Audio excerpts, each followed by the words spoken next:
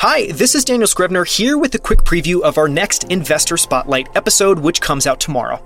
In it, I'm joined by Howie Schwab, who manages more than $5 billion in emerging market growth funds for Driehaus, which is a firm that's based in Chicago, where Howie has worked for the last 20 years. At Driehaus, Howie is the lead portfolio manager for emerging markets growth strategy, and he's a portfolio manager for the emerging markets small cap equity and emerging markets opportunities funds. In our conversation, we go deep on what it's like to invest in emerging markets and countries around the world, including the good, the bad, and the ugly aspects of what that entails. We talk through the biggest lessons that Howie has learned over the last 20 years, including some incredible stories from investing in China and Russia. We talk through Driehaus's unique culture and why they're so focused on the behavioral and macro aspects of investing. And we spend a lot of time talking through Howie's research that he's pulled together over the last 5 years that lays out why we're in the middle of a massive pendulum shift away from capital and toward labor, and how demographics and politics are a part of the story, and what it all means in terms of new investment opportunities that lie ahead over the next 10 plus years. If you're an investor or investment manager and you're interested in global investing, this interview is filled with incredible ideas and lessons learned. Here's one of my favorite clips. Tune in tomorrow to listen to the full episode. What is some of your, what do you credit with your success, and what is some of your advice, just very generally, for other investors? I mean, I think being open-minded and malleable is truly important.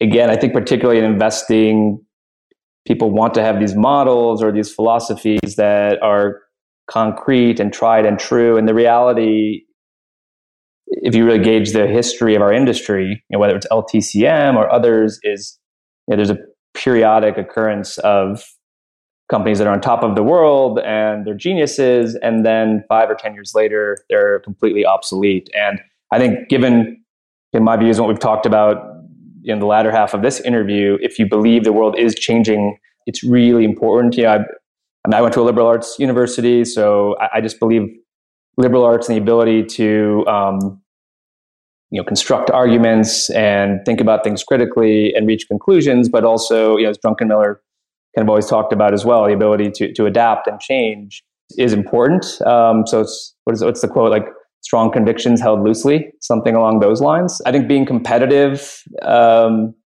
least if you want to be, in the professional investment game, again, in terms of quotes that I find interesting, Richard Driehaus, one of my favorite quotes of his was, you just say, hey, if you don't want to win, don't worry, you won't. And I think there's a lot of truth to that, where it's you've got to kind of get the elbow grease, and you have to be, both competitive and, I think, psychologically a little bit off to be a great investor, because essentially you're going up against extremely smart people with firmly held and generally pretty well substantiated opinions. And the ability to sort of have conviction in the face of that is really challenging. So yeah, I think those are probably the big ones. I think the last thing, and kind of going back, to another Druckenmiller, but he talks a lot about how the best investment managers he's ever met are hyper fixated on their failures and sort of come with a healthy dose of humility. And there's so many arrogant people in this industry. And so, yeah, I think if you are competitive, and if your true interest really is being the best investor rather than, the paycheck or, the number of houses you can acquire or something along those lines, I think I'd like to think of how I am. Like, the successes are great, but the pain, it's like the emotions of loss versus winning. I mean, the emotions that, intensity I get from losing or failure is significantly more than my successes. And I think you sort of need to have that mindset in order to persist in this industry for a long time. So I think those are probably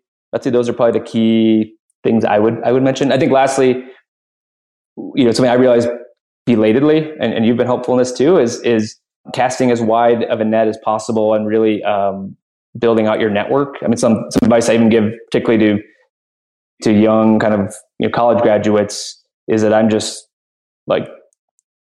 blown away by how much great content there is available for free now through newsletters and podcasts such as this, and conferences that are available on YouTube.